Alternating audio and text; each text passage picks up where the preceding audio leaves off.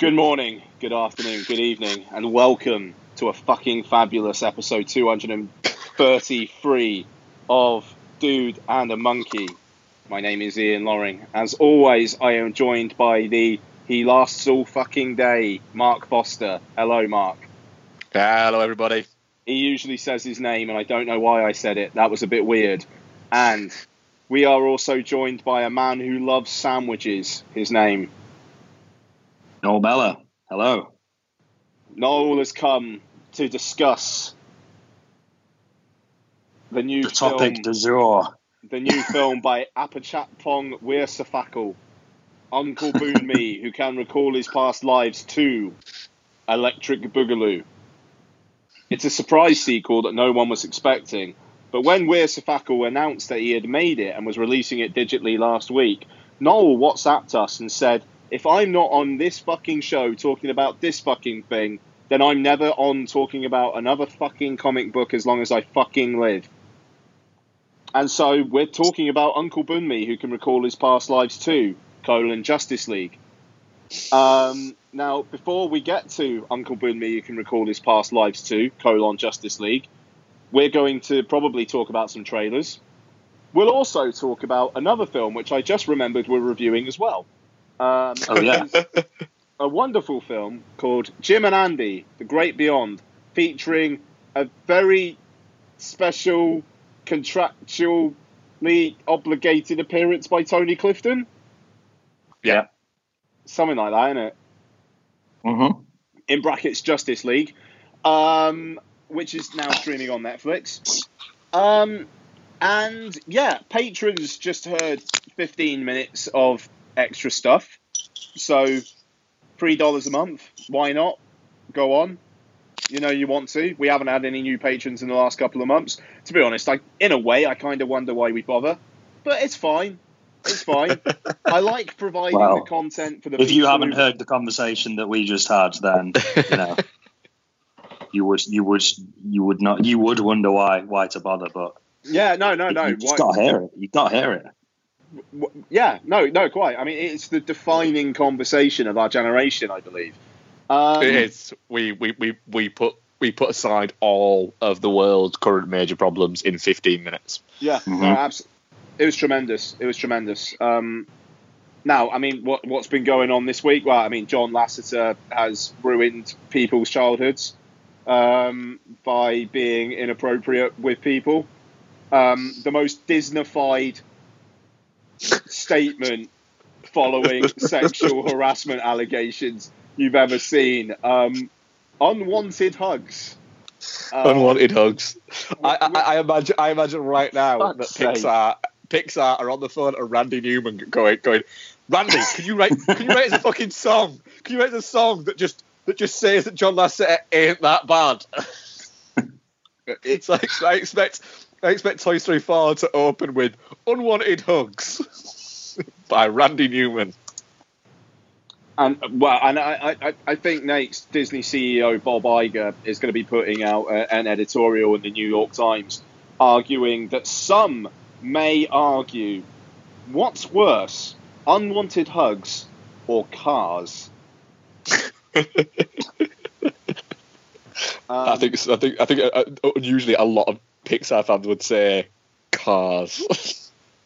I tell you what, Disney have not had a great week because they've had that, and they've had. I know you guys aren't in the video game sphere all that much, but the shitstorm that has been happening with Star Wars Battlefront 2, and the fact that Disney. Oh, I've heard about this. Oh my god, the fact that Disney. Is this about the fact that they're trying to charge people for basically everything? Is that? Yeah. Okay. So let me long story short this as much as I can. Okay. So. A prevalent trend in video games at the moment is something called loot boxes, where basically you pay 50 quid for a game, and then in this game, in order to get better characters, or actually to play as Darth Vader, a calculation was done that if you didn't pay extra money for loot boxes where you get the chance to unlock Darth Vader. Not unlock Darth Vader, the chance to unlock Darth Vader. If you don't do that, you'd have to play for about 40 hours. So people are like, I'm paying 50 quid for this Star Wars game. I can't play as Luke Skywalker. I can't play as Darth Vader unless I do all this. So then Electronic Arts were like, all right, we've listened to your concerns. We've divided the amount of credits that you need to unlock these people by 4. So instead of like 60,000 credits, it's now 15,000 credits. However, these credits are earned by doing certain things in the game. So when they did that, they also divided the amount of credits you get for beating the single player mode by 4 as well. So, yes. And it's like, we've listened to your concerns, so we've done maths. So now they've suspended the pay to win, as they call it, thing completely. So now so while they work out what the fuck they're gonna do, you still have to earn these credits. So now people just have to play the game for 40 fucking hours to unlock. 40 hours to unlock him. And they don't even get to pay to win. But it makes it an equal footing amongst everyone because now no one can pay to win.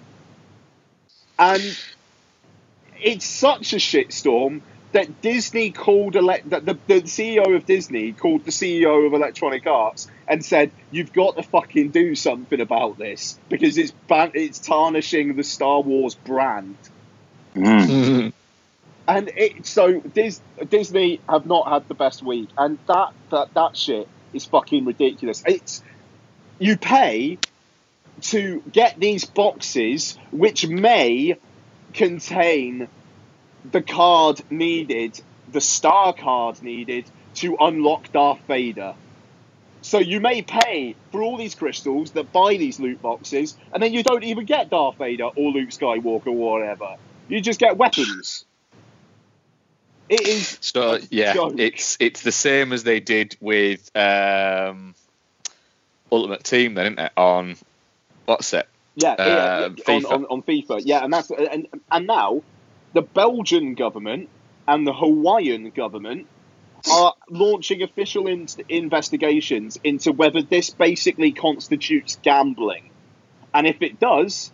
These games are marketed to under 18s. They're sold to under 18s. And then the question would be, should these games be banned from under 18s? It's a fucking joke. Yeah, it does sound a little bit, yeah. Like literally, I had a pre-order for Battlefront 2, and I paid for it. I haven't played the fucking thing yet. Because all this is like, I just want all of this to blow over. It's fucking retarded. I've just been playing Super Mario because Nintendo don't do that to people. Because they're nice. Well, anyway. I too have just been playing Super Mario, but it's a very different Super Mario. So there we go. Yeah, man, Charlie's been loving the SNES Mini, eh? Oh yeah. He's really into it. He loves a bit of Mario. He loves a bit of Street Fighter. Nice. And he loves a bit of Mega Man, so that's working out very, very well for us because I'm getting loads of joy out of it. So is Charlie, and yeah, it's worth every bloody penny, that thing. Do you do the easiest special move in a fighting game of all time, Blanka's electric shock? Well, you see, the thing is I was always a Guile guy, so I know all of Guile's. It's almost like a mental, what do they call it, muscle memory thing with. Yeah. So if I pick Guile, I can let Charlie beat me up, and then out of the 3 games, if I just win one of them, then it makes it feel like it's fair and he's really winning. Although, to be honest, there's been a couple of times where he has just beat me, so there you go. I just remember Blanka just press down, and then it's just one of the buttons. Yeah. And that's it. That's the special move. It's brilliant. Right, okay, so John Lasseter's a massive perv. What else has happened? Anyone else a massive perv this week? I think nothing changed for me. That's I think the perv levels have kind of started to go down a little bit. I think people decide to give pervs a week off and just focus on Justice League instead. Yeah. Okay. All right. So they invented another story about Fox being bought by someone just to distract people, and this time apparently it works. So. Oh, Comcast. Yeah. No, yeah. Well, I mean, fucking whatever, innit? At this point. The thing is just on that, because I think you kind of touched on the story last week about it. Please do. About the sort of non-story that was sort of, are Disney going to buy Fox? And who was it this way? So first of all, it was are Disney going to buy Fox? Then it was who was it? I can't remember. Who was the follow-up story this week? So Disney were going to buy Fox, then Comcast Disney were going to buy Fox. Yeah. What else happened? Hang on a minute. It was because I posted the story to you that was. Where is it? Just one sec. Oh yeah, it was Comcast. Okay. Yeah, the point with the sort of Disney buying Fox thing though is that the news story around these things typically tends to be, okay, well that's great because now. It was. I'm sure I heard Sony was. Yeah, there was talk about Sony were looking to buy bits of Fox as well. And again, you don't know what's true and what's not at this point. But first of all, you'll hear sort of like, oh, Disney are planning to buy Fox. Well, that means that we're going to get Deadpool in an Avengers movie, or it means we're going to get, the X-Men crossing over with. We're going to get the X-Men crossing over with the Marvel universe. We're going to have the Fantastic Four can come back and blah, blah, blah. And then it moves over to Sony. It's like, well, we can get Spider-Man with Deadpool and all these sort of crossover things. Now, there seems to be some sort of like geek, some sort of geek dream or something. To be honest with you, I can't think of anything worse. I don't want any crossover whatsoever. I don't want my X-Men universe crossing over with my Marvel universe any more than I want my Marvel universe crossing over with my DC universe. I don't want any of them to cross over. We've got enough going on in the Marvel universe with internal crossovers. We've got enough going on in the DC universe with internal crossovers. There is the option for Fox to do a little bit more crossover with Deadpool and X-Men and stuff like that. Those things are fine on their own. If we start just smashing everything together and Disney owns the rights to everything, everybody's going to try a little bit less hard. So, you've got to have competition in the market. You've got to have people taking a brand position. So, Fox have got a little bit more of an edgy brand. I know that sounds so strange saying it now, but Fox have got a sort of more edgy brand position with the Logans, with the Deadpools, with the New Mutants. Obviously, what they're doing with the X-Men isn't particularly exciting, but they seem to be positioning themselves over in that direction. We've got what's going on in the DC universe, which we'll talk about obviously in a minute, and Marvel have got their own thing going on, and they're trying to sort of push new characters over here and introduce new ideas that are perhaps a little bit more mainstream and fun. It's okay for everything to just have its place. How much better is life going to be if Deadpool turns up in Avengers Infinity War?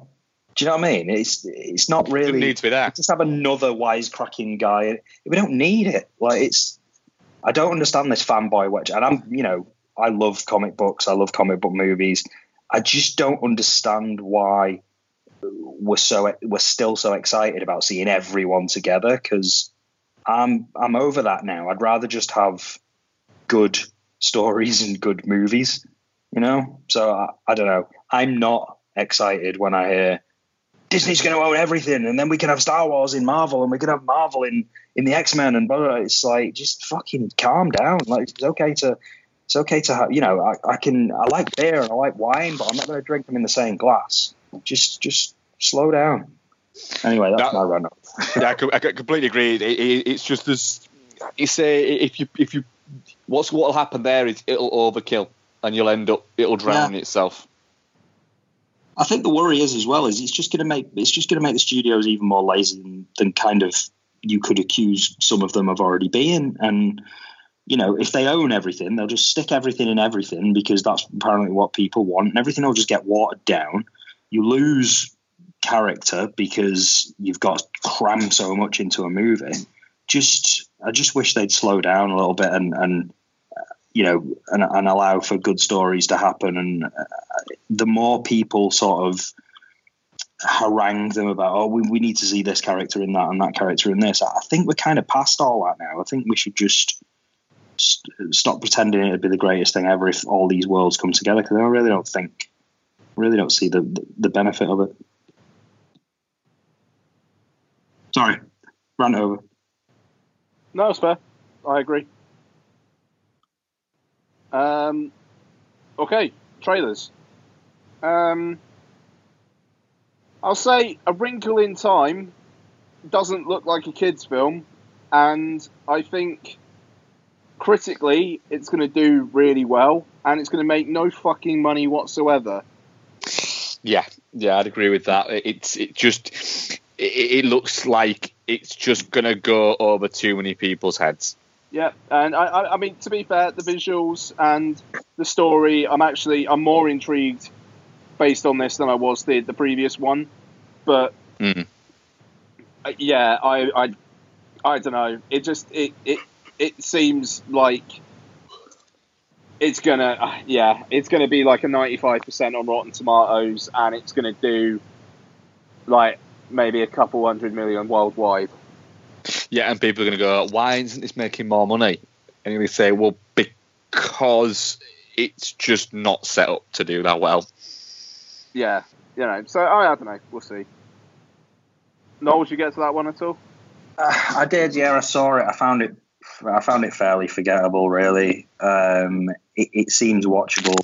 It's got some interesting visuals going on in it. I'd watch it, yeah, but I wouldn't rush to it.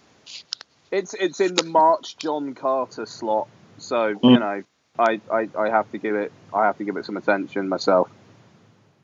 Was that not the Tomorrowland slot as well, though? It might well have been, actually. Well, I think it was actually, yeah. All right, well, colour me a fucking idiot. But speaking of Tomorrowland, teaser trailer for Incredibles 2, directed by the sequel that everyone would have been more interested in 10 years ago. Why?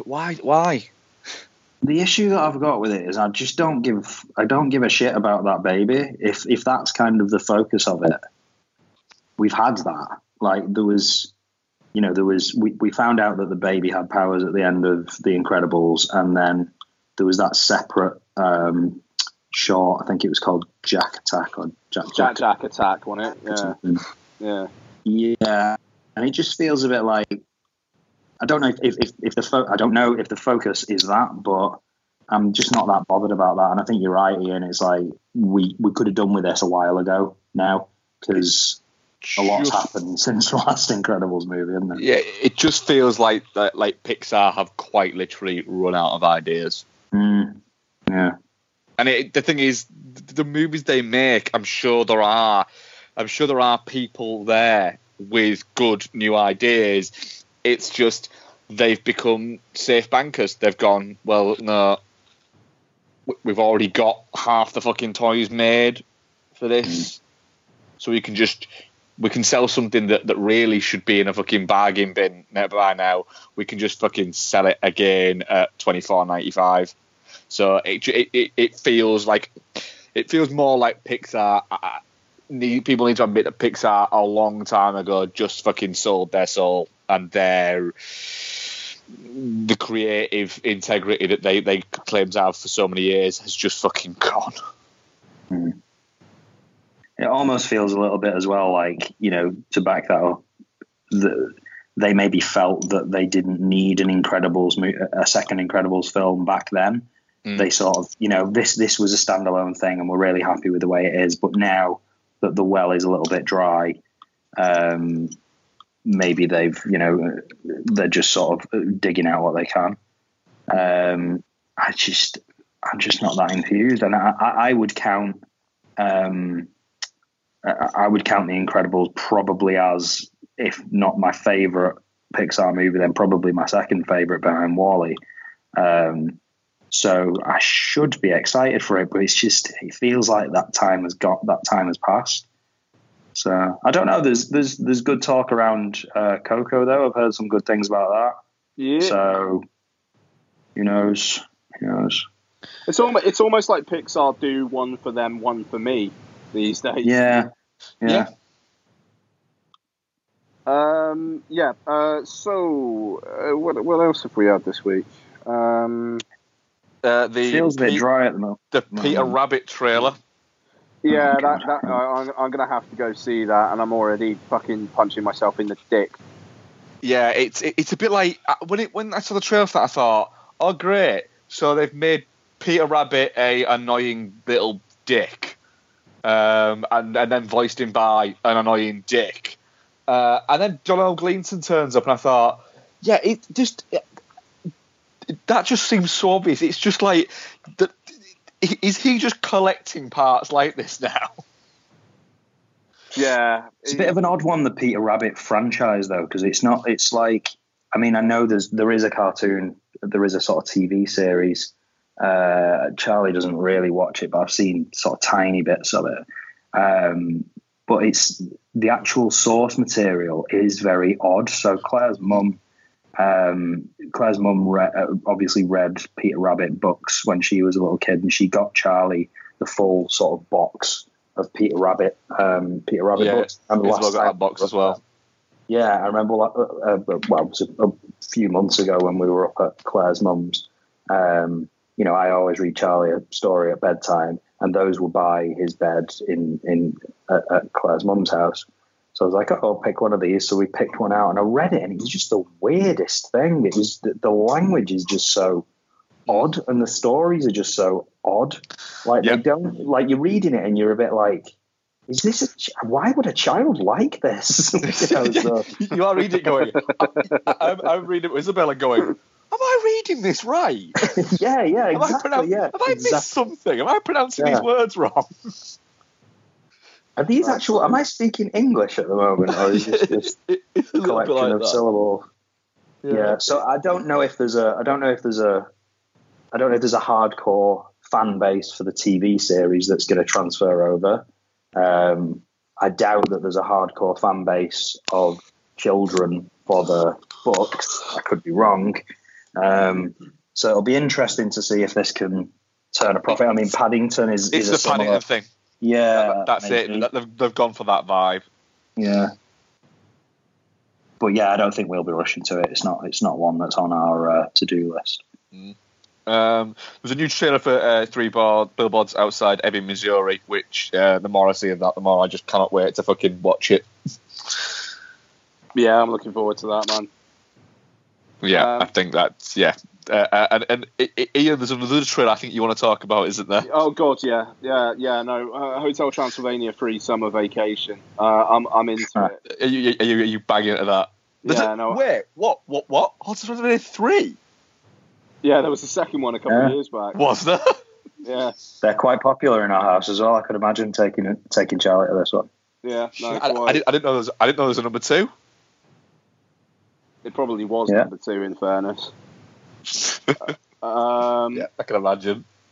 So, yes.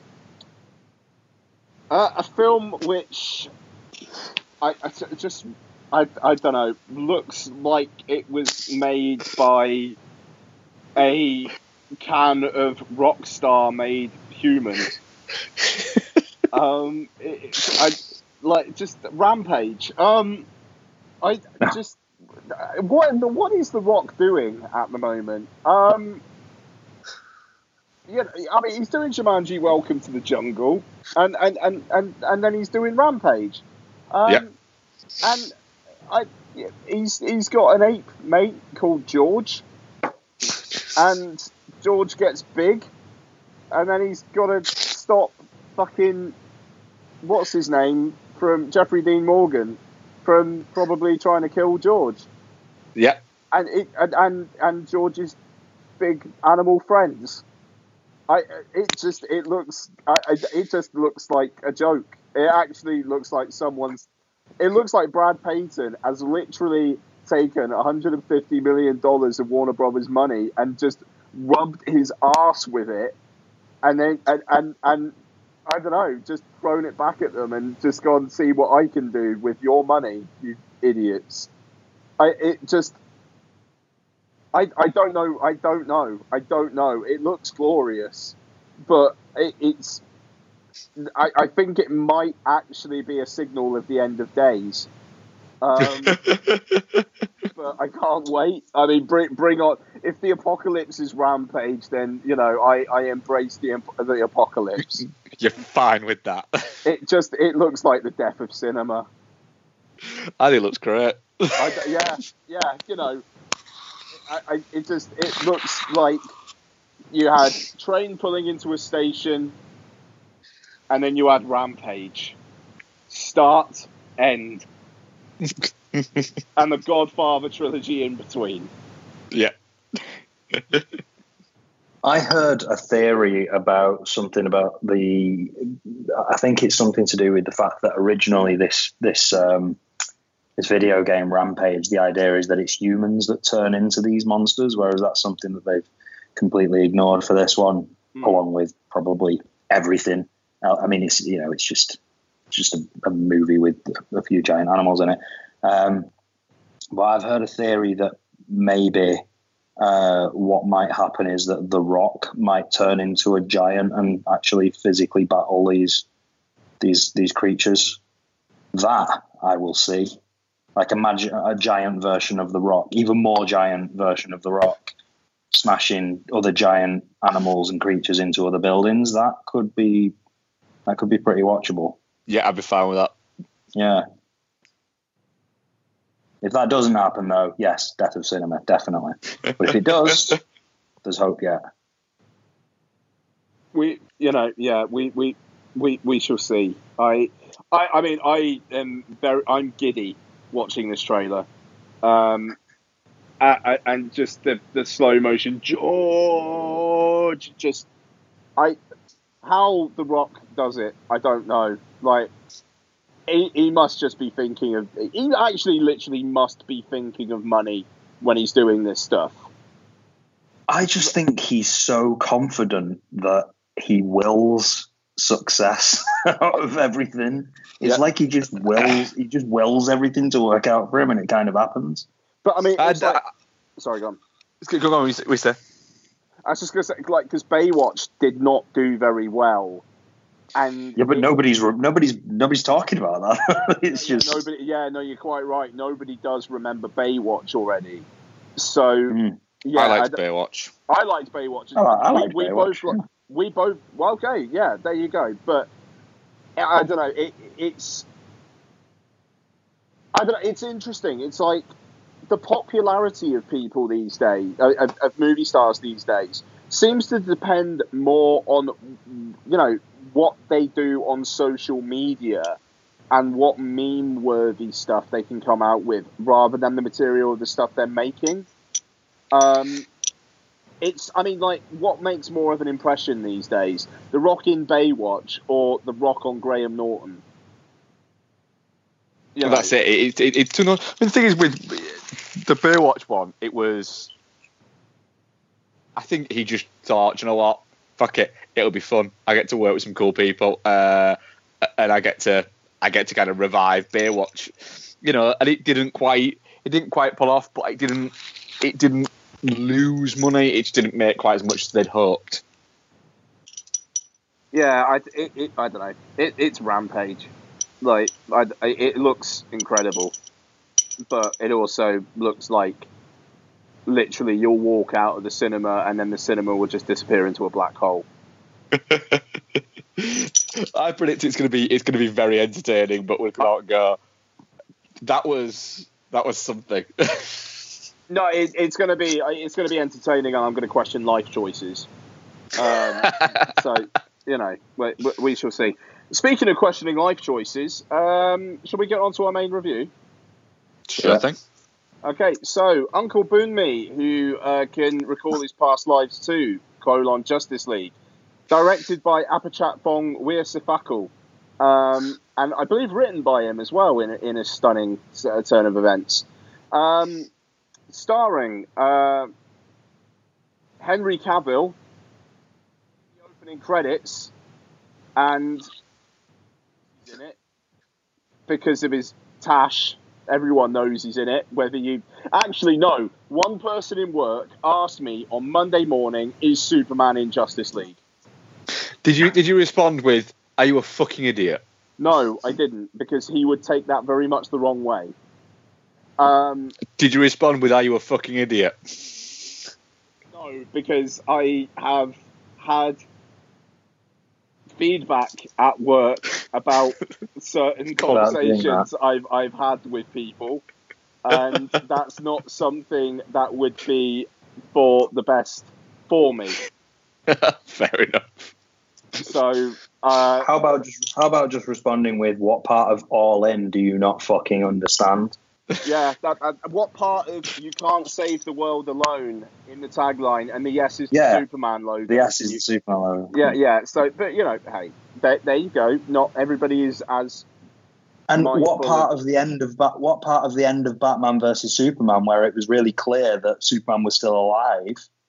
We'll get onto that. Well, yes, we will get onto that, because it was clear in that.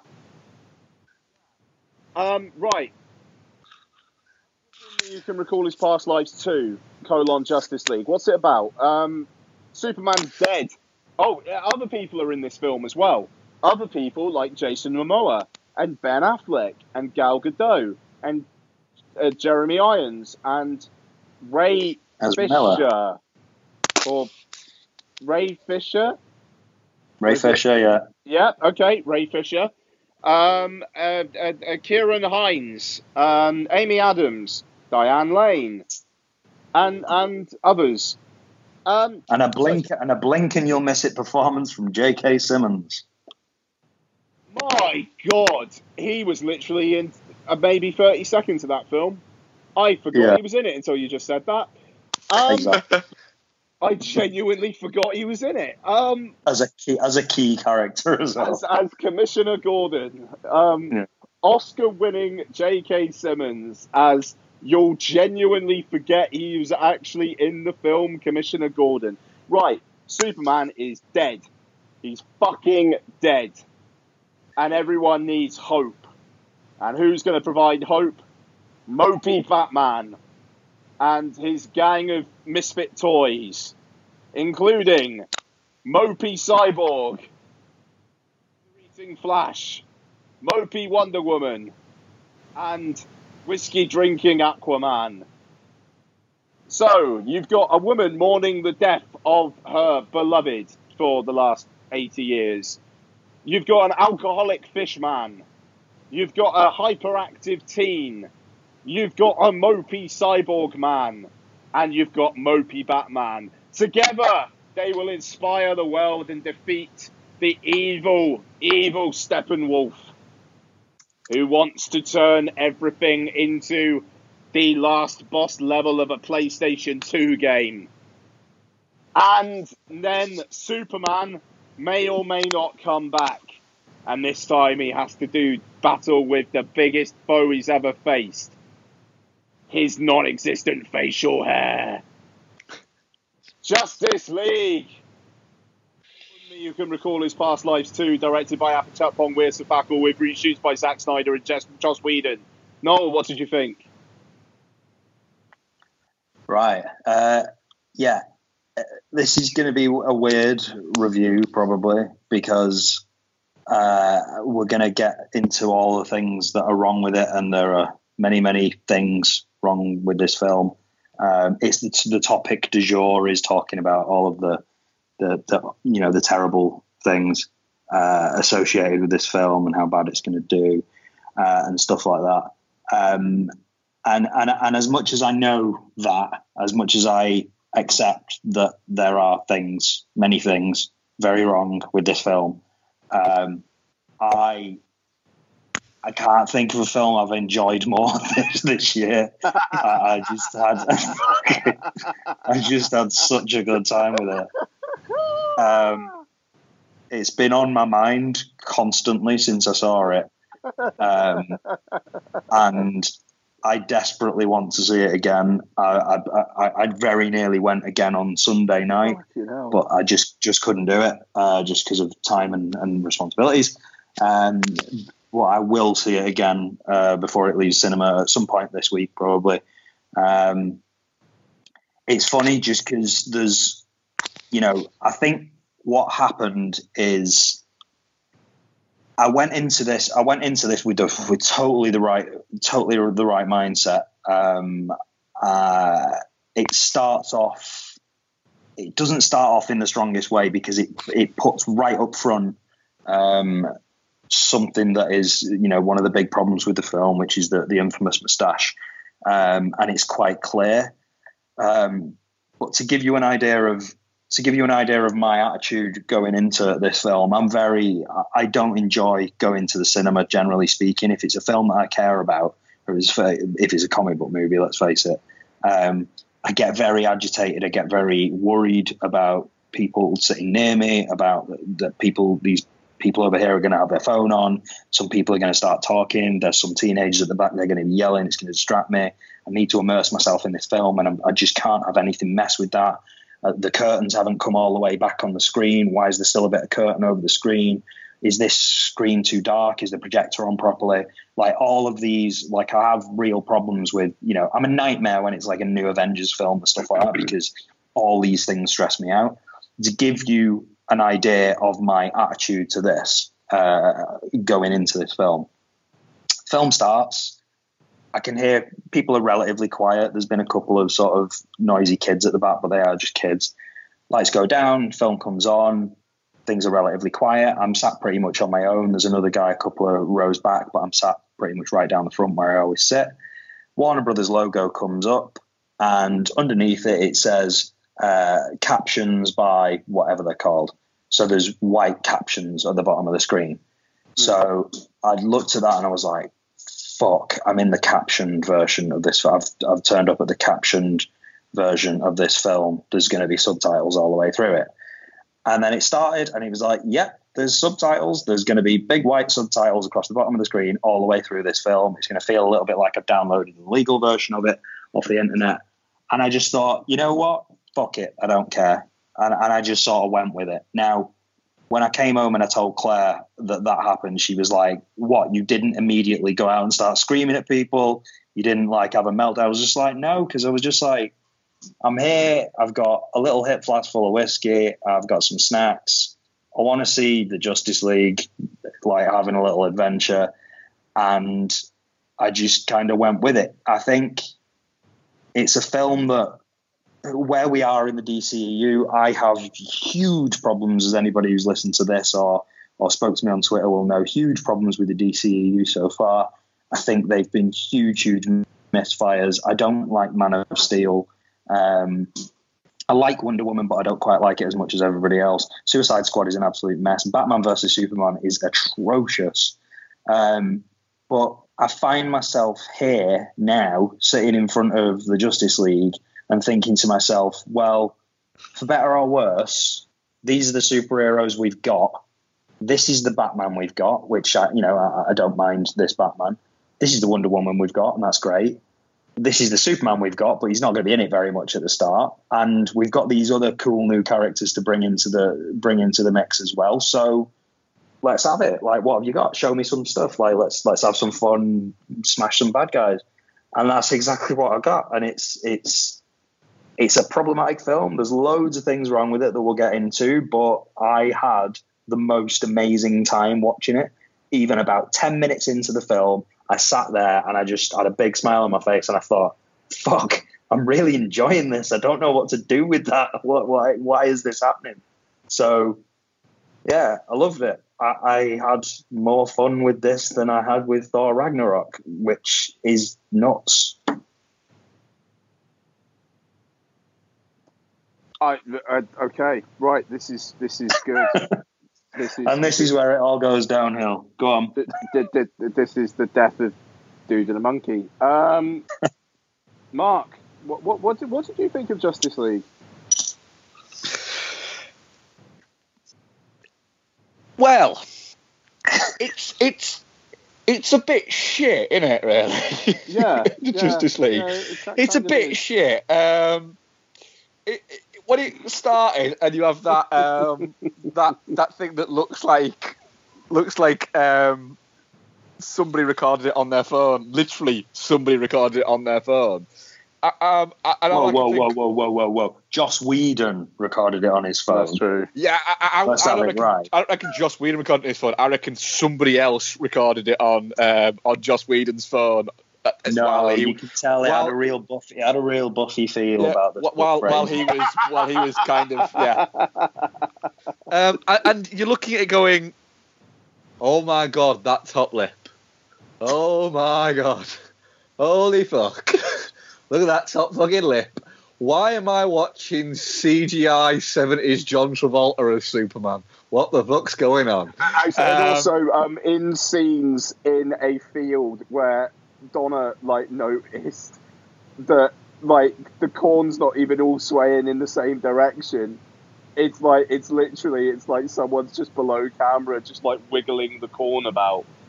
Yeah, no. I think it was Zack Snyder wanted the corn to go left, and Joss Whedon wanted it to go right, and so it's just going everywhere. Why? The thing is, and I'll say, I'll get to my point by the end of it. But you've got Hugo Boss advert Batman.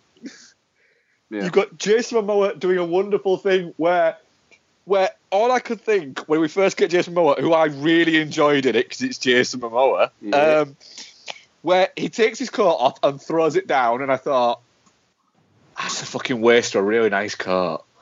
And then he takes his shirt off. I was just thinking to myself, where's he going to get is he just going to leave his clothes there for when he next comes back, or does he have to get a new set of clothes every time he comes back? Does he have to wait in the water and shout to somebody from the water, excuse me, can you get me some clothes? All these things.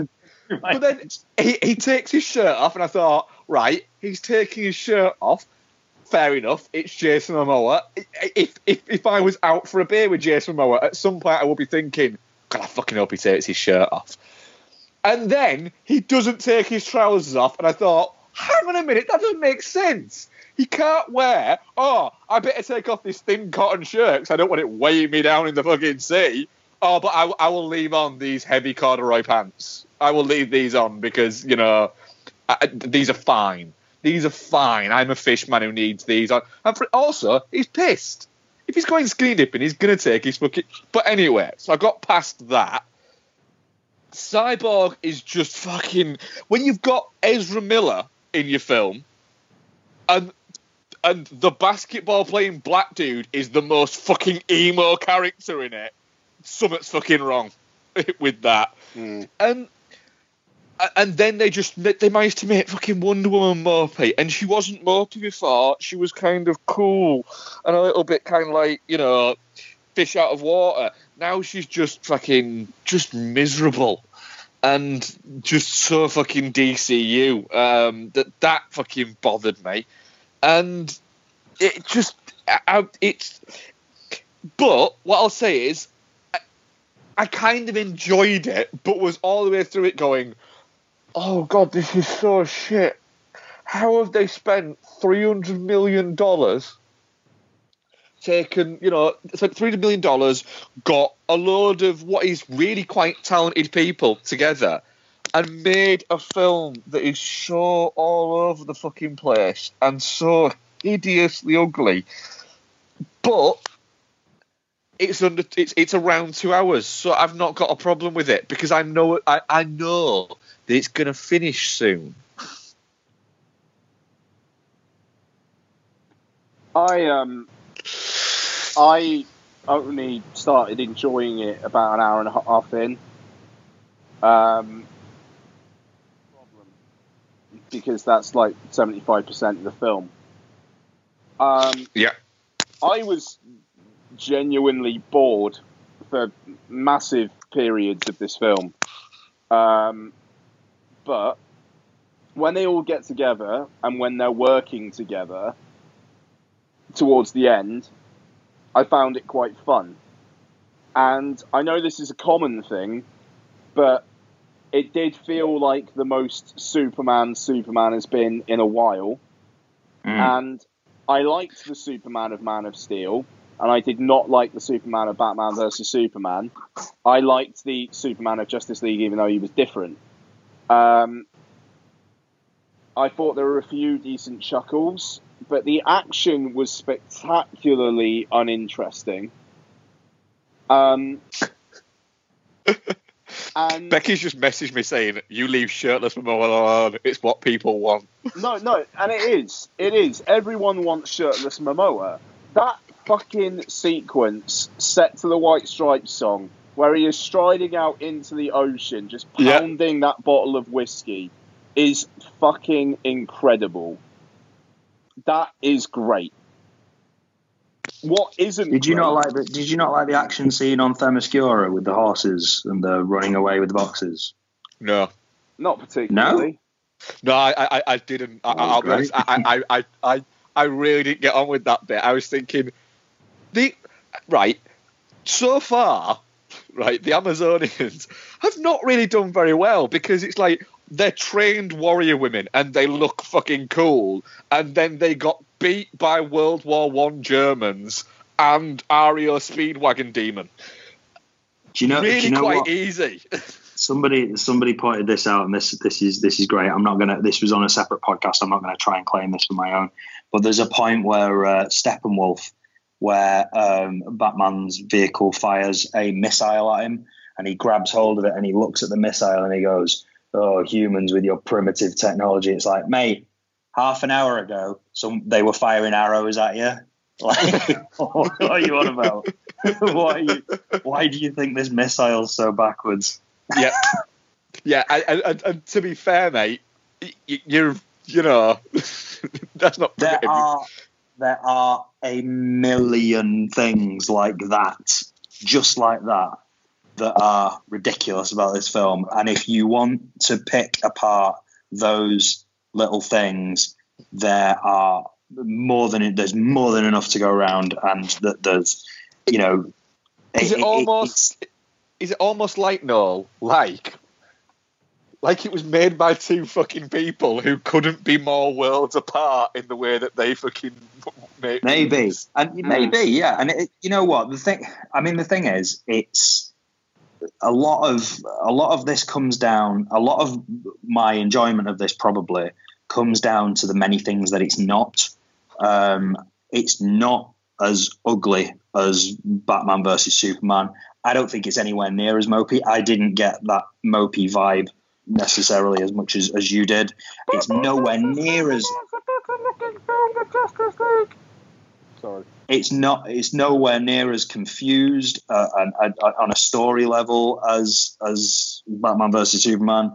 It's not as far away from the characters as Batman versus Superman was and Man of Steel was. So a lot of things come down to what it's not. I think it was a very smart move for them to, even though it wasn't a decision made by either of the directors on this, but taking Superman out of the equation and bringing him back as someone else, bringing him back as a different person effectively, that works, that helps. I think setting him up with that initial, having him up front at the beginning with the dodgy lip and, suggesting that he is a character with a message of hope helps in the capsule of this film, just purely within the capsule of this film. It helps set that up, and it helps say, all right, this is the character that's coming back. So even though he does actually feel a little bit like he's slightly irritated by the kids who are asking him questions, and it's not quite Superman enough, it's a nice, that's what's coming back. So taking Superman out of the equation, bringing him back as someone else, changing Batman's character to be way less mopey and making him a little bit different definitely helps. He's now somebody who we are told, again, within the capsule of this movie, he's seen hope, and he's changed his attitude towards a few things, and he's less of a miserable, grumpy old twat. Now, I can forgive the films of the past if that's what we're getting now. I'm not going to be one of those people that goes, well, I am going to be one of those people because I've got a few notes here that actually do that, but I don't think lingering on the things that it contradicts from the other films is necessarily helpful, really, if you're looking at whether or not you actually like the film. I think forgiving what has gone in the past and going, all right, well, what's this movie doing? I think that's what helped me. That's what helped win. That's what helped it win me over, I think. Yeah. But also, another funny point as well. Did anybody notice what the most prominent product placement was in this film? Mercedes. A razor. How funny is that? There's a moment where Bruce Wayne is using a Gillette razor really slowly while wearing a shirt while wearing clothes that I wouldn't even wear to a wedding. Like, he's wearing the most crisp, fresh shirt and a waistcoat, and he's having a shave with a Gillette razor. And it's just, the fact that it's so prominent and it's a fucking razor is just brilliant. Yeah. I've got a couple of questions that I'm hoping someone can put to bed for me. When they're all fighting Superman when he first comes out, why isn't anybody looking after the box? Yes, that is a problem. And also, why are those boxes cracking open in the first place? I think that's just because Steppenwolf is kind of after them. He's using the boom tubes to kind of get to them, and I think it's just a sort of disruption. A simpler question to answer, perhaps, might be, if Steppenwolf is here on Earth now to destroy the Earth because Superman is dead, why didn't he do that in the thousands of years before Superman got here? Like, what was he waiting for? That's a very, very, very good point. How did he find them as well? Because I thought they were like the one. One of them was being guarded by the Amazonians. One of them was being guarded by who? Oh, Aquaman. Aquaman's peeps. And then one of them was being hidden by men, but then what's his name found him? Cyborg found him. Cyborg only found it after the first two were found. So how did the first two get found? Well, he just turned up, didn't he? Okay, all right, that's fine. If it's literally just he just turned up, that's cool. I wondered if there was anything. The action scene that you get on Themyscira, it's not explained. It's just he's found us. He's here, and we're trying to get away with these boxes and put them into this place in a safe place before he gets here. So it's not explained. I might sound like I'm spinning, but I'm not really that arsed. It's to be honest with you, the whole mother box thing, or Martha box thing, if you like. Oh my God, it should have been called a Martha box. Yeah, okay. The whole mother box thing, really, it's a shame that they did decide to go with the sort of multiple MacGuffins, equals end of days thing, because that's basically what Marvel have with the Infinity Stones, Infinity Gauntlet, Infinity War thing. So that whole my MacGuffin brain is not just changed mother boxes to Infinity Cubes every time they mention them. It's unfortunate because it's kind of lazy, and the whole Steppenwolf thing is incredibly lazy too, because he's a bit shit, and they don't really tie him into Darkseid very much. It feels like a lot of that was cutting room floor stuff. So, I've got a couple of other questions. Do you want to hear my other questions? Yeah. So, question number 1. Batman knows who Arthur Curry is. He knows who Aquaman is. He's just been looking at a photograph of him in the Batcave with Alfred. Also, he's painted on the wall. So why does he offer him £25,000 to allow him to talk to Arthur Curry, or to point him towards Arthur Curry? Like, why is he pretending he doesn't know who Aquaman is? Because he's hoping to buy. I think he just likes showing off. I think he likes showing off how much money he's got. Second question. Batman doesn't know what Barry Allen's superpower is, despite the fact that he's seen the CCTV footage that was in that was in Lex Luthor's specially designed folders previously. He's seen that CCTV footage. It's not rocket science what he's doing. So he doesn't know what Barry Allen's superpower is, apparently. And then he gets there and throws a fucking batarang at his head. Why would you do that if you don't know this could just be a kid? Like, what is, like, I don't know. Yeah, that could be differently. It's a fair point. Yeah. You get the feeling that there's been other kids that he's gone to that have had, like, that he thought had superpowers that are now having to fucking bury at the back of the Alfred's Batcave. currently burying them back at the Batcave, all the kids that he's accidentally. Can you stop throwing batarangs at people, Master Bruce? This will be our 4th Justice League. That's a good time. Deary me.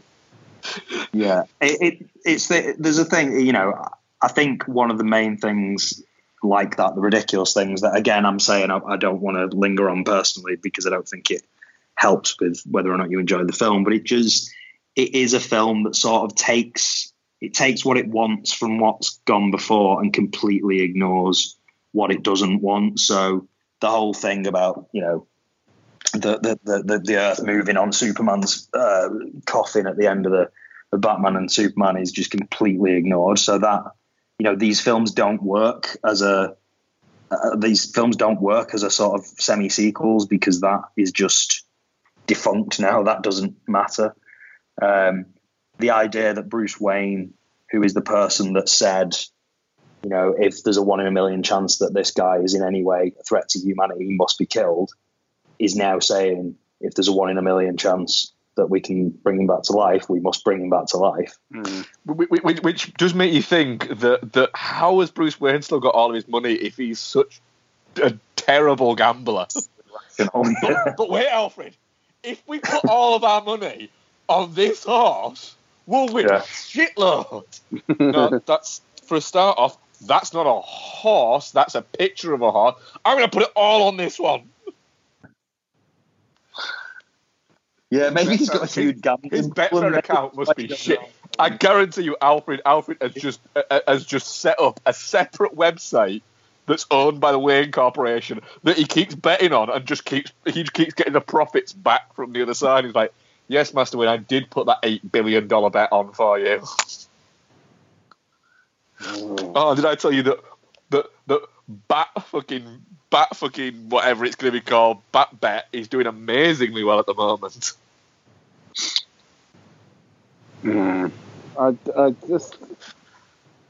It's a film that starts with that fucking opening title sequence with that song and ends with a mid-credit thing where Superman and the Flash have a race.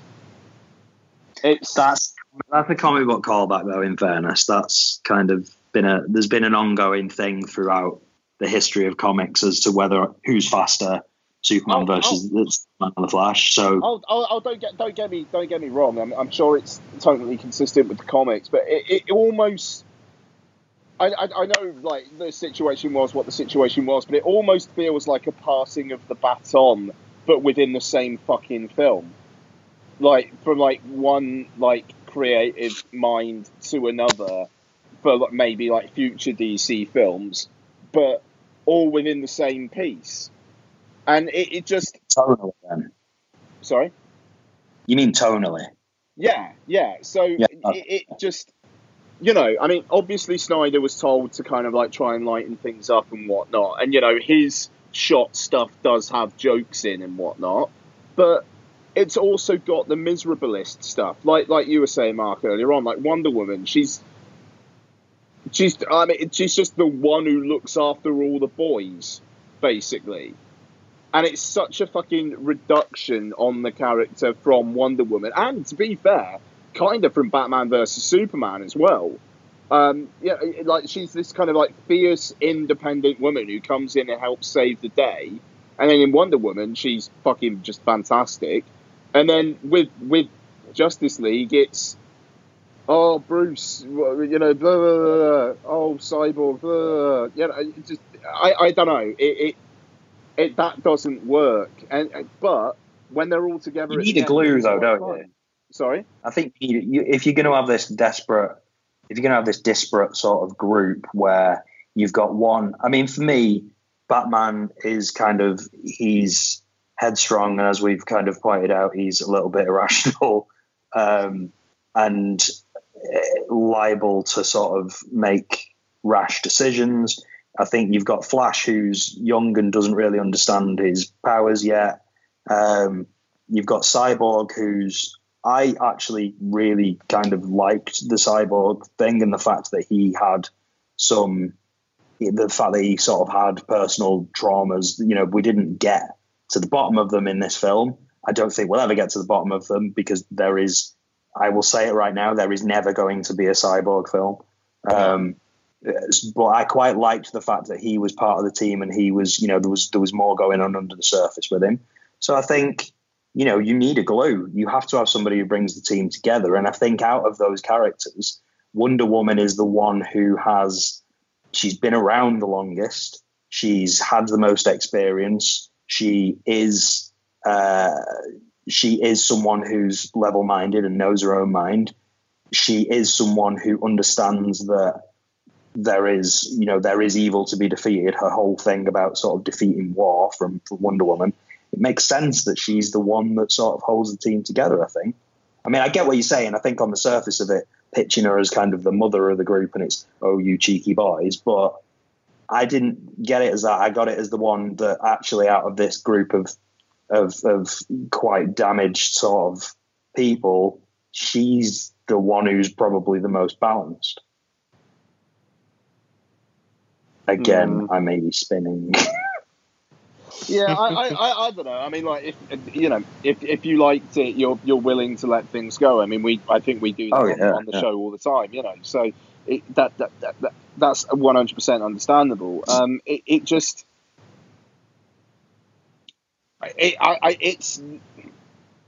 you compare it to something like the Avengers, which just felt fully formed. You already knew the characters.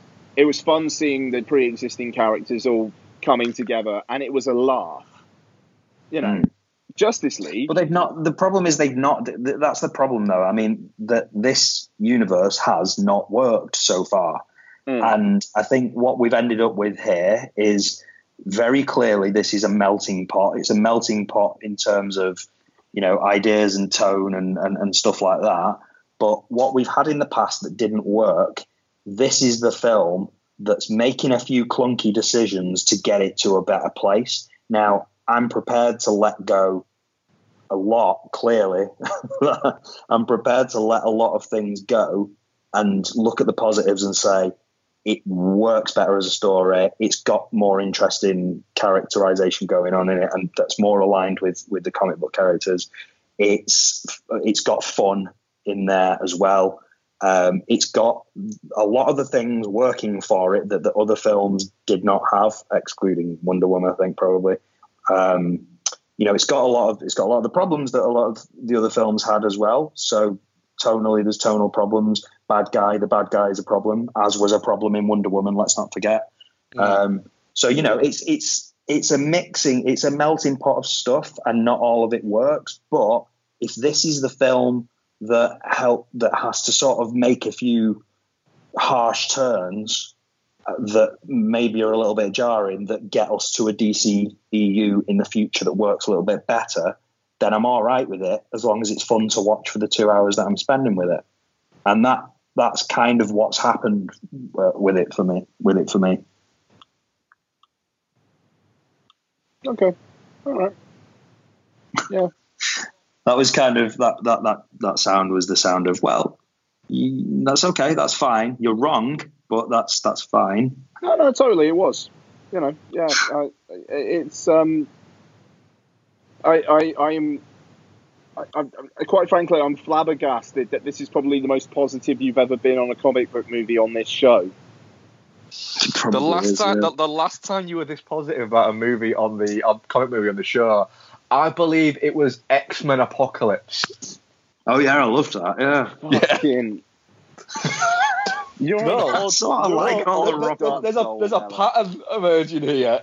I know it's an expectations thing though, and it's an expectation and an investment thing. Like the comic book movies that I like the most are the ones that I have the least investment in and the least expectation from.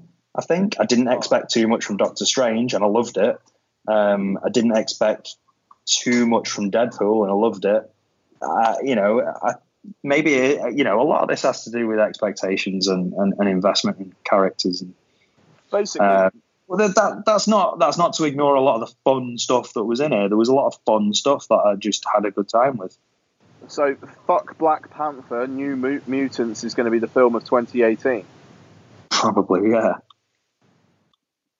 Come on, man. The Aquaman sat on the lasso of truth. You didn't enjoy that? I could enjoy that. I fucking loved that bit. That was great. Because I didn't know what was happening until I was like, it was great. There was some good, funny shit in it. Yeah. There's also a lot of shit in it. Mm. But even the moments that bothered me in the trailer, because this is the thing, like my complaint about Thor Ragnarok is that, will you just ease up on the gags? Not every second line needs to be a gag.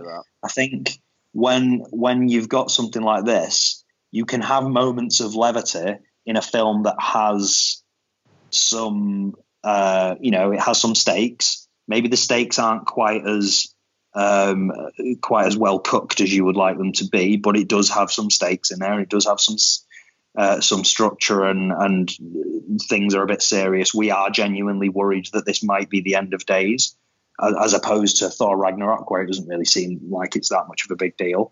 You can have that, but you can have moments of levity, and you can have moments of fun. You can have the moment that Flash realizes that there's somebody else who is as fast as him. You can have Aquaman and the Lasso of Truth. You can have a little bit of the Batman score that you remember from 1989 and loved and have hummed your entire life.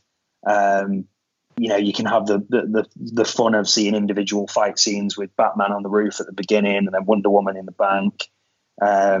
It's got its moments of levity and it's got its moments of fun to break things up, as opposed to everything just needing to be fun. So it's a good balance of stuff, man. I can't wait to see it again. Okay. Alright. It's shit.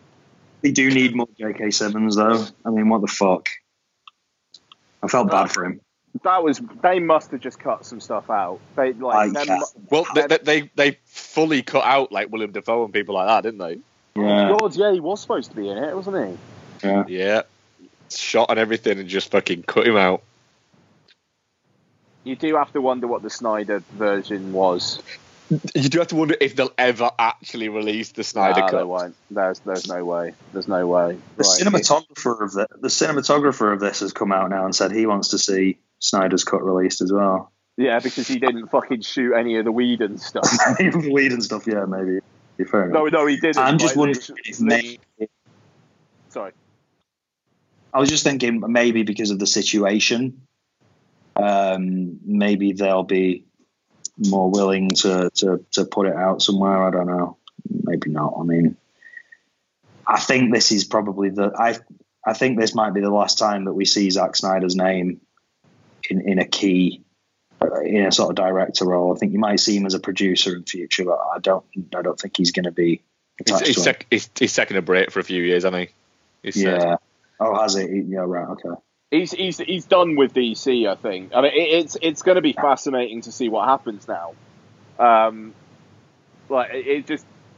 think this has. I mean, Noel, I understand you liked it. I think generally, this kind of seems to have killed off any anticipation for any future Justice League type stuff.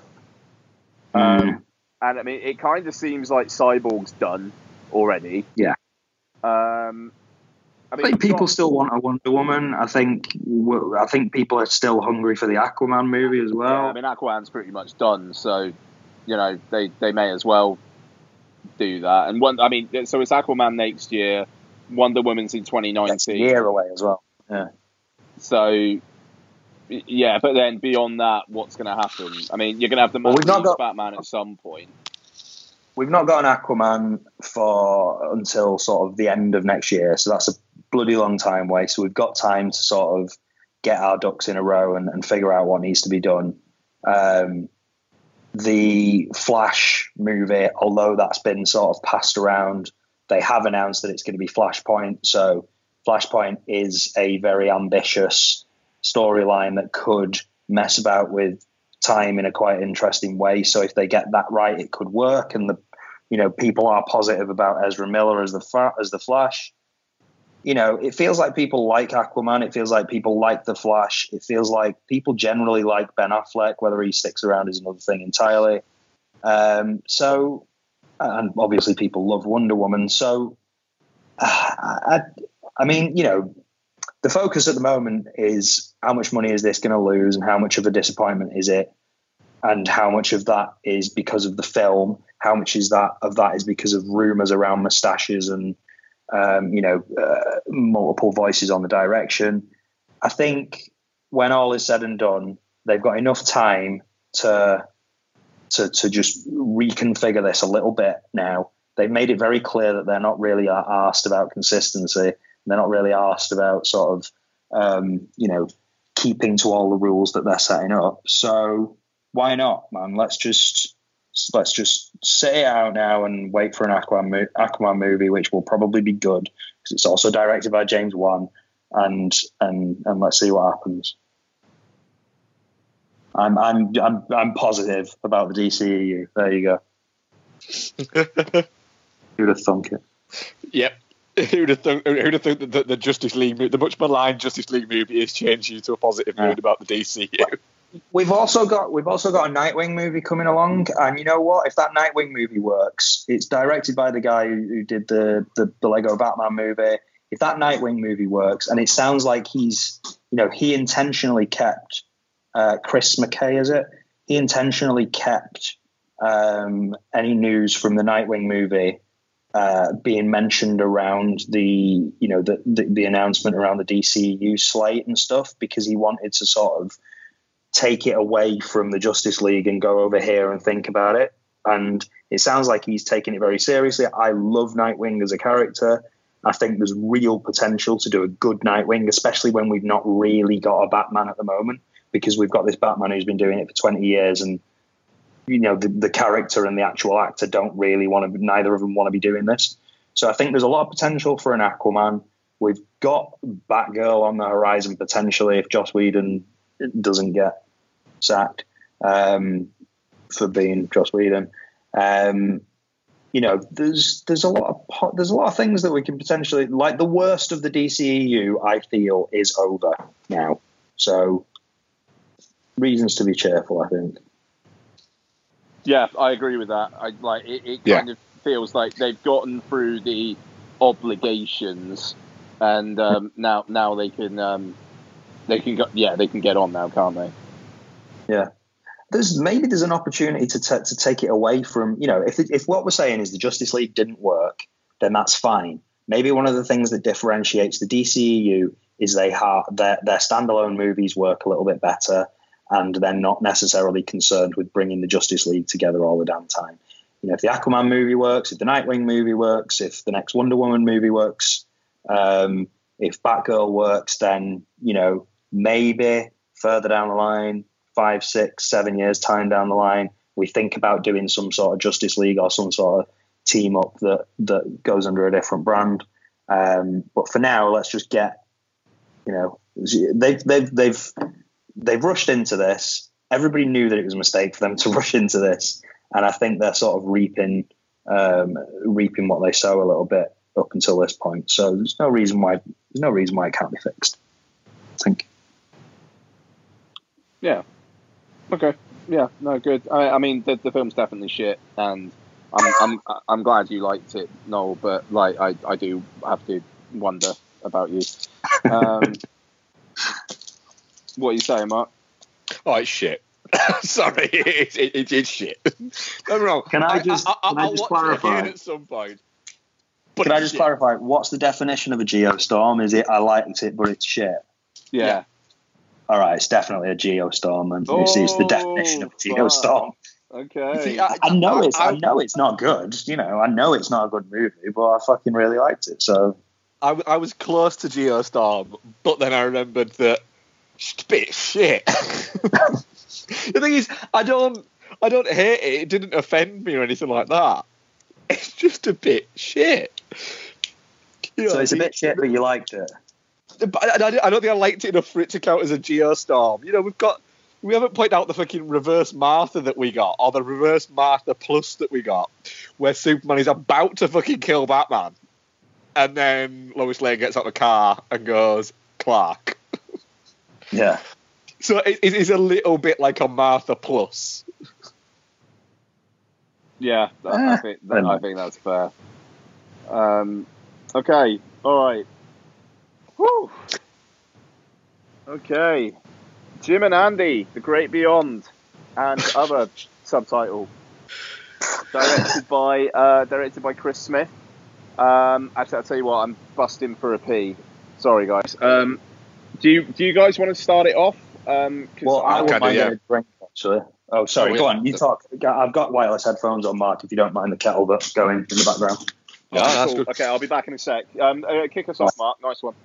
Yes, so Jim and Andy is, well, it's the story of Jim Carrey playing Andy Kaufman in the Man on the Moon film. The footage that Jim Carrey had shot that has been sealed in his office for 20 years.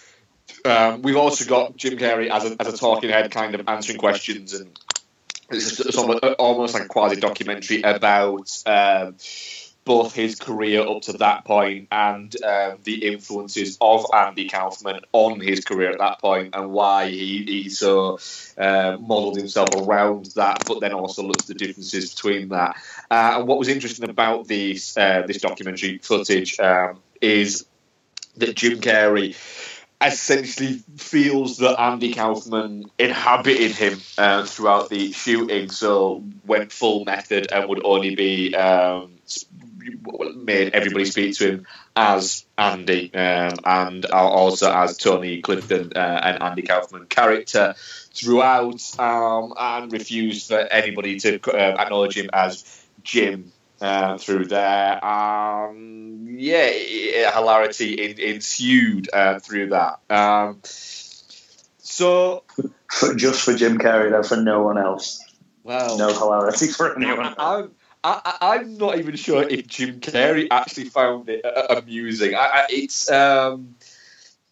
interesting in the fact that it does seem a little bit like it was Jim Carrey basically allowing this documentary to be made. Was a bit like him saying, look, I'm really quite a fucked up guy, so can I be excused for anything fucking weird that I might have done in the past 20 years? Because I've got a lot of fucking problems. I might be funny, and I might have made some great movies in 1994, specifically. But, which was fucking, that was the thing that fucking blew my mind. I was like, holy shit. Was it Ace Ventura, The Mask, and Dumb and Dumber all in the same fucking year? Really? Yeah, they were all released in the same year. Jesus, that's quite a year, isn't it? And you look at it going, that's incredible. Yeah. Like, that is ridiculous. That is... For anybody to have 3 hit movies in a year, it is quite impressive. For anybody to have 3 hit movies that are those 3 fucking movies is insane. Yeah. Ace Ventura, The Mask, Dumb and Dumber, the whole 94, that's crazy. Yeah. What did you think of Jim and Andy, The Great Beyond? No. It's a funny film. I was fascinated by the trailer that I saw a couple of weeks ago. I think I mentioned it on here actually when we were talking about Thor Ragnarok. So I was definitely very, very interested to see this. It's a funny one because you sit there and you watch Jim Carrey behaving like this, and Jim Carrey, as crazy as a guy as he is, he also seems like he's kind of a nice guy. So you can see, I mean, he's had such hits, and he was so hot at that point from 1994. The Cable Guy, I think, was not quite as well received, but he'd also done Liar Liar. He'd done The Truman Show, so he'd just come pretty much off the back of The Truman Show, and it really felt like he elevated himself to something else. So you can kind of see, why people would be willing to let him get away with quite a bit. But having said that, you kind of watch this, and you're split between, well, is this someone who deserves to be given the opportunity to explore his craft in this way, or is this workplace harassment, and should we not allow anybody to behave like this? So it's an odd one. I mean, yeah, there's moments in there where you just really, really feel for everybody involved. And there's one moment in particular where Danny DeVito looks at the camera, and you can just see it etched on his face that he is just like, fuck this guy, seriously. So I'm trying to remember which bit it is, but yeah, there is a specific bit where he you almost feel relatively like early on, I think, where he's got a little bit pissed off with his bullshit. I think it's when he's having a go at Milos Forman, I think. Yeah, it might be. A dick about I think it's one of the scenes quite early on where they're on the set of the set of Taxi, if that makes sense. Yeah. So I think it's quite early on around there, and there's a couple of bits later on where you see other people sort of reacting a little bit, or there's people off camera where suddenly Jim Carrey, there's rare moments where you see Jim Carrey talking as Jim Carrey, and then he sort of slips into what's the character called? Tony Clifton. He slips into Tony Clifton, and there's people off camera that are going, "Oh no, we don't want to see. No, we don't want to see Tony today," sort of thing. You can really feel the sort of the pain that this set must have been, and the moments where people are saying to him, "Look, people are going to fucking sue us when this whole thing's over." And you have to kind of look at it and go, well, this is harassment, and if I behaved like this at work, I would lose my job, and probably quite rightly. Like, it's he's kind of bullying people in the workplace. It's not cool. I mean, the fascinating thing about this documentary, which to its detriment, I think, is the fact that it is so one-sided. In a way, it's like it's just presenting the footage and making you make up your own mind. But at the same time, like when it cuts to the kind of like the present day stuff of Jim Carrey, like they don't really poke him and like interrogate him enough as to why he was doing it. And at the same time, you don't really get anybody saying, it was a part of his process and it made the film better as a result. It's more just actor is high off his own supply, sees how much he can fuck with people. And the answer is a lot, because they all are trying to, because he's Jim Carrey. That's basically it. And Jim Carrey at that point was pretty much untouchable. There's a moment just at the end as well when they're having kind of a wrap party, and the film's wrapped, and they've all been through this horrible, terrible experience together. And on this wrap party, Jim Carrey has turned up as Tony Clifton, and he's on stage, and he's kind of saying to the audience, this is, we've been through this and blah, blah, blah, and this is what Andy would have wanted, and the whole thing about Tony Clifton doesn't like Andy Kaufman. He's sort of playing on that a little bit, and he uses that moment to say something that's sort of semi-positive about Andy Kaufman, and you can tell that that's a little bit of Jim Carrey speaking through Tony Clifton about Andy Kaufman. Now, there was an opportunity there, but I was just dying for him to say something like, and, I know we've all had to work with that asshole Jim Carrey for the last 6 months, and he told me to tell you that he's sorry, or something like that. Just something that referenced it. If he'd have said something like that, you have gone, oh no, all right, no, this is okay, it's fine. He recognizes the asshole that he was, and I think it might have I mean, obviously that didn't happen, so they couldn't put it in the documentary. But I'm just saying, it's like you just felt like the story needed that moment of recognition somehow, as opposed to just Jim Carrey turning around towards the end and saying, well, I've been through a lot and I've come out the other side, and I'm kind of a guy who really doesn't give a fuck about anything anymore. I'm just getting on with my life and I'm quite happy. And it's like, well, that doesn't make this situation that we've just watched a documentary about any better. Yeah, no, exactly. Yeah, I don't, because I mean, personally, I'm conflicted about it, because I think the footage is amazing. Like just the fact that he knew how much of a dick he was being, and yet he was still cool with like the video diary stuff. And I mean, like, just that moment where he's talking to Andy Kaufman's old mate and saying, like, Universal want these videos back. Like they don't want us to release this stuff because it makes me look like an asshole. He's fully aware, and he's just going with it anyway. But there's nothing about, and that stuff's great, but there's nothing about his process. There's nothing about why he's doing it and what he's hoping to achieve.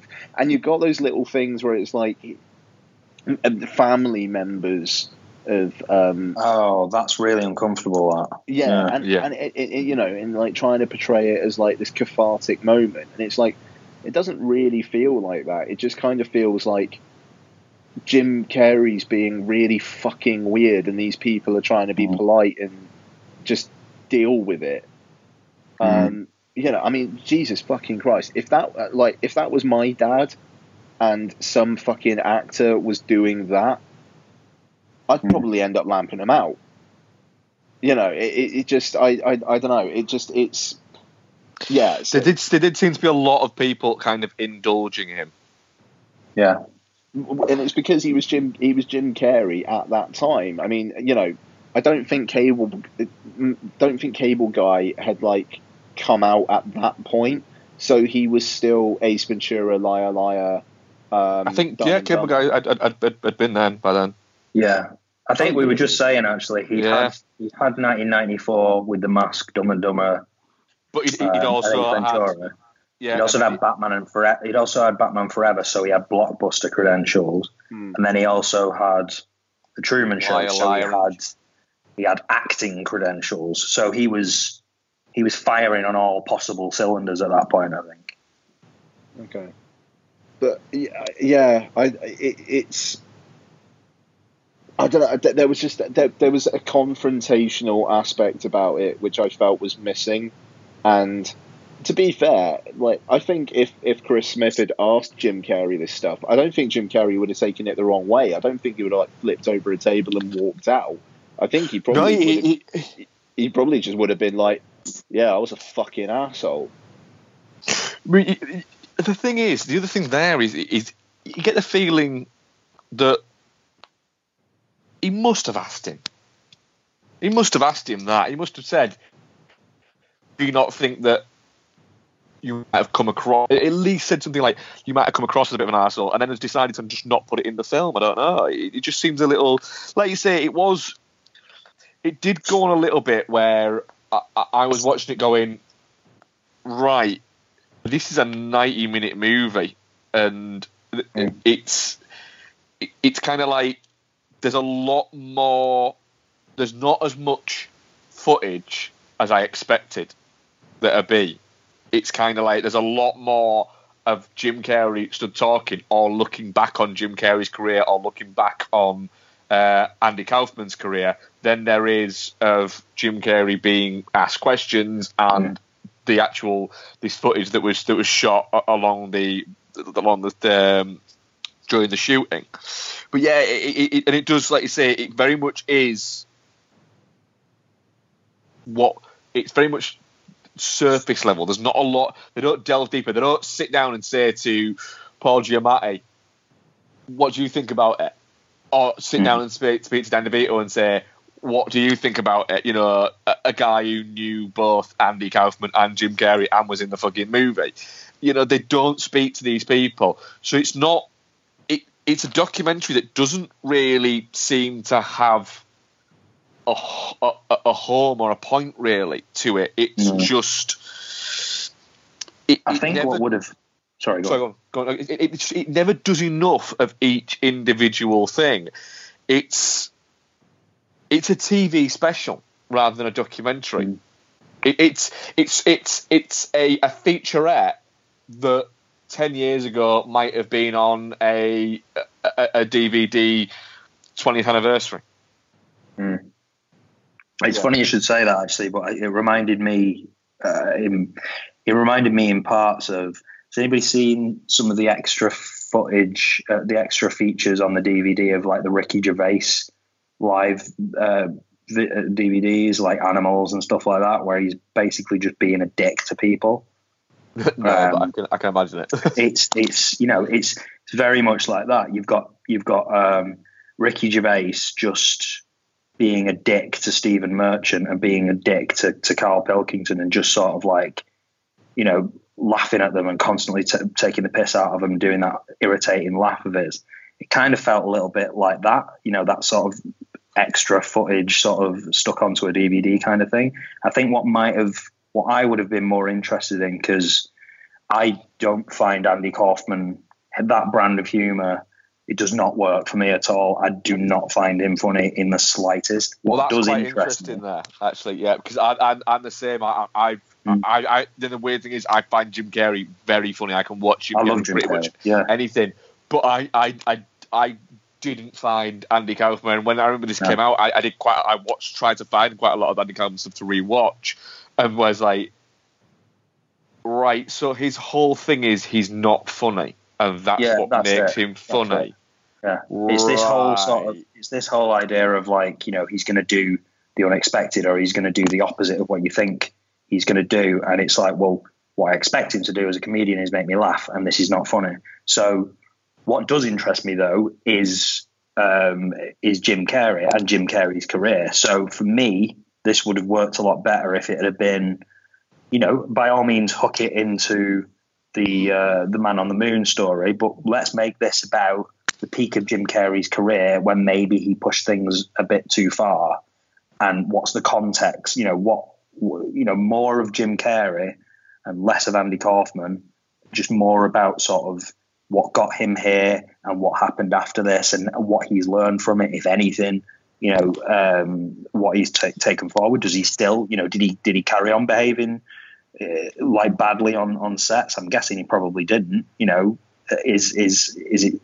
Then you can sort of get into regret and just make it a bit more focused on his career.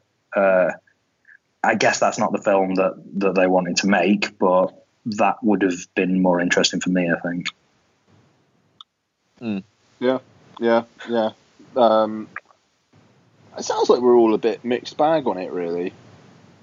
I wish, like I think what Noel says there, I'm very much in the sense that I wish it was about more, or remember the De Palma movie that came out about a year or so ago, that was directed by Noah Baumbach, where it was a sit down talk with De Palma going through his career, and it was fantastic.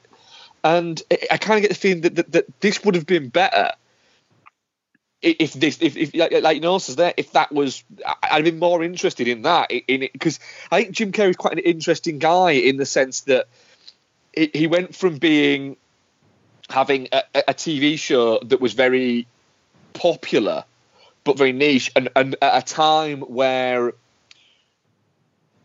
he was only known in the States, and that was it. He wasn't known outside of the US and to his fans, and then appeared in a year with Ace Ventura was massive, and then The Mask was huge, and then Dumb and Dumber was a big film, and he all of a sudden he literally went from being very much a sketch show personality to being one of the biggest, probably at the time, the biggest star in the world, which is a little bit, sounds insane, but it's a little bit like, at the time, if you'd have taken fucking Paul Whitehouse from Harry Enfield and Chums and then had him 18 months later being the biggest star in the fucking world. It is kind of what happened. And then he continued to really churn out hits and then kind of had a bit of a breakdown, and it seems like the breakdown happened to coincide with him playing his hero. Yeah. And then it doesn't ever seem like he's been the same since. You know, he's had success with things like the Bruce Almighty movie, and he's had more sort of critical success with things like Eternal Sunshine of the Spotless Mind and bits like that. But it's just, he burned incredibly bright for a couple of years, and then it has never seemed to get it since. But It's you weird. get an element of that. You get a sense that he's trying to say something, and I just think maybe if the director had dug a little bit deeper, he might have got something out of that. Because I think he says that later on in the documentary where he's talking about, you know, you aren't defined by this. You can rip up what you are. You're not what you've achieved isn't this, and this. What this facade of what it is that you are can change and alter and stuff like that. It feels like he's kind of trying to touch on that a little bit. So I think if you contextualize this documentary, you know, make it focused on this particular situation, but you contextualize it with the person that Jim Carrey was before, the person that he was when he was making this movie, and how it's altered his. It gives you more of a narrative, I think, than just saying Jim Carrey was a dick on the set of this movie that he wanted to make. What do we think of that? You know. Yeah, that's it. It never asked the question of, is this artistic process right or wrong? Did he actually genuinely believe that he was being controlled by the spirit of Andy Kaufman, or was it just a fucking joke? What was Jim Carrey going home and going, shit, what can I do next? You know, what how do I fucking push the envelope more into this? But everyone just seemed to be kind of going along with it, and it is just a little bit like, did they all fucking drink the Kool-Aid a little bit? But then a few of them, Paul Giamatti just seemed to find the whole thing fucking funny, and Danny DeVito seemed to get a little bit pissed off about it. And Carol Kane was in it quite early on, and she seemed like she was like, fuck this shit, really early on. And of course, fucking Courtney Love went along with it. Well, yeah. Well, we were discussing that because I watched this with Claire, and we were saying, you know, if you're in a room with an absolute nightmare, then bring Courtney Cox along, because she will try and out nightmare that person. She's perfect to be in a room with that type of person, and I have absolutely no doubt that they ended up fucking each other. Without question. I think that's clear. It's absolutely that thing. It's like two huge misplaced egos fucking each other in an RV on a fucking film set. Yeah. It is. It's like when fucking Lee Francis as Ave Marian tried to out crazy Meatloaf fucking time, and it just went fucking horribly wrong. Yeah. It's. I'd love to say I enjoyed my time with Jim and Andy, but I got a little bit bored of it just meandering through the same thing when I'm going, you're not going to delve any deeper into any of this, are you? You're just going to show me clips of him wandering around being a bit of a dick and then not really asking him questions.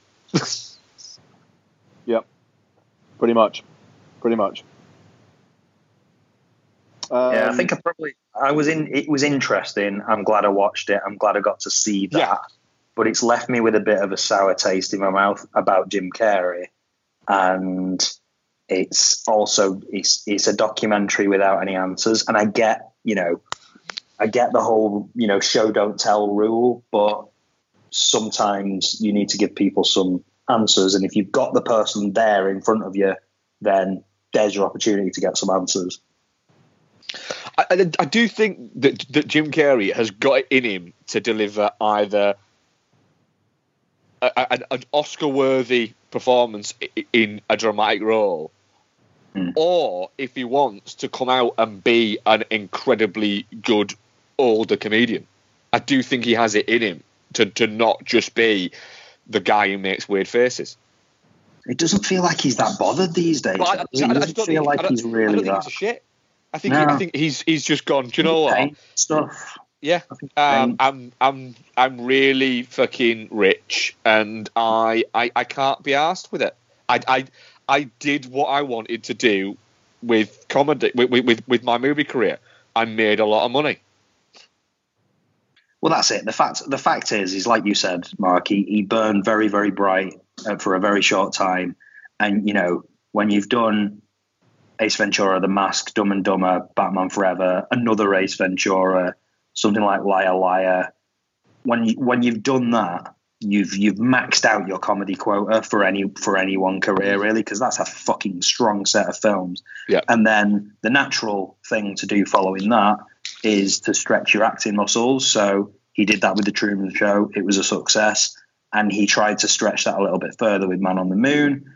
The jury's out. Did it work? It doesn't seem to have, really.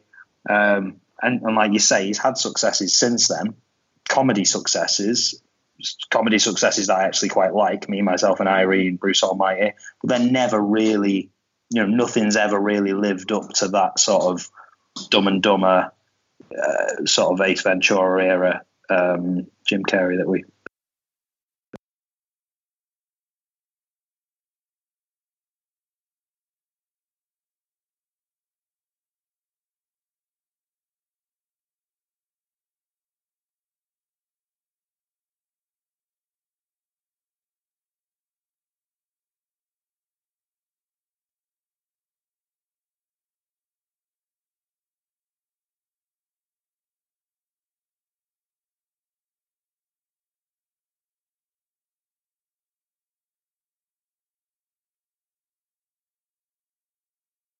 But that's what I mean. That's what interests me. Like, how did that all come together? That's what I'd be much more interested to see. And the unfortunate thing is, probably now, that's a film that we'll never get because we've got this instead.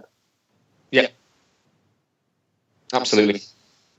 Yep, agree. I'm kind of definitely not shit on it just because of the at the time footage. I think it's really interesting that he was okay with that stuff being shown. But I definitely wish it would have probed deeper. I'm touching cloth on it. Okay. I think I'd go definitely not shit just purely for the fact that I'm glad that if this story exists, then it's been told now. Like, I'm glad that it's out there and it was made, and I did find it interesting. I just think it could have been more interesting as a slightly different film. But yeah, I'd go definitely not shit, I think. Cool. What do you want to do, guys? Because I'm mindful of the fact it's 9:55. We could leave it there if wanted. I think we might need to actually to eat. Oh, Jesus I could do with watching something before bed as well. Yeah, okay, all right. So we'll leave it there. So next week we're going to be doing Playing It Forward. Yeah. So I have chosen for Noel The Man from U.N.C.L.E. Noel, what have you chosen for Mark? I have chosen Jagged Edge because I know Mark likes a bit of an late 80s thriller.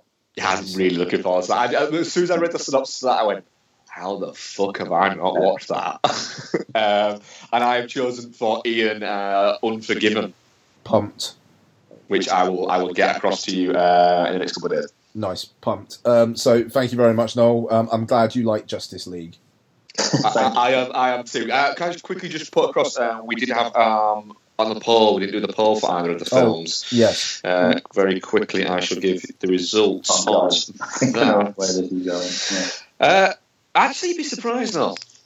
Justice League, definitely not shit, 19%. Touching Cloth, 27%. Shit, 38%. And Geostorm, 16%. Nice. Quite expected. Jim and Andy, definitely not shit, 50%, Touching Cloth, 30%, and Geostorm, 20%. Okay. I'm glad people are using the Geostorm ranking. Yes, people are to be liking it, which is quite cool. So thank you very much, Noel, and we'll speak to you next week as well, sir. Very much. Thank you, Mark, as always. Pleasure. Thank you very much, Ian. And I'm gonna go and play some Super Mario Odyssey because Nintendo don't try and fuck people in the ass. I'm going to go and eat and watch something. I have no idea what yet, but something. I've got to decide whether it's more Punisher or the last episode of Discovery. So, tough decisions. That's a tough choice. Mm. Thank you very much, folks, and we'll speak to you next week. Bye-bye. Goodbye. Bye all. Bye.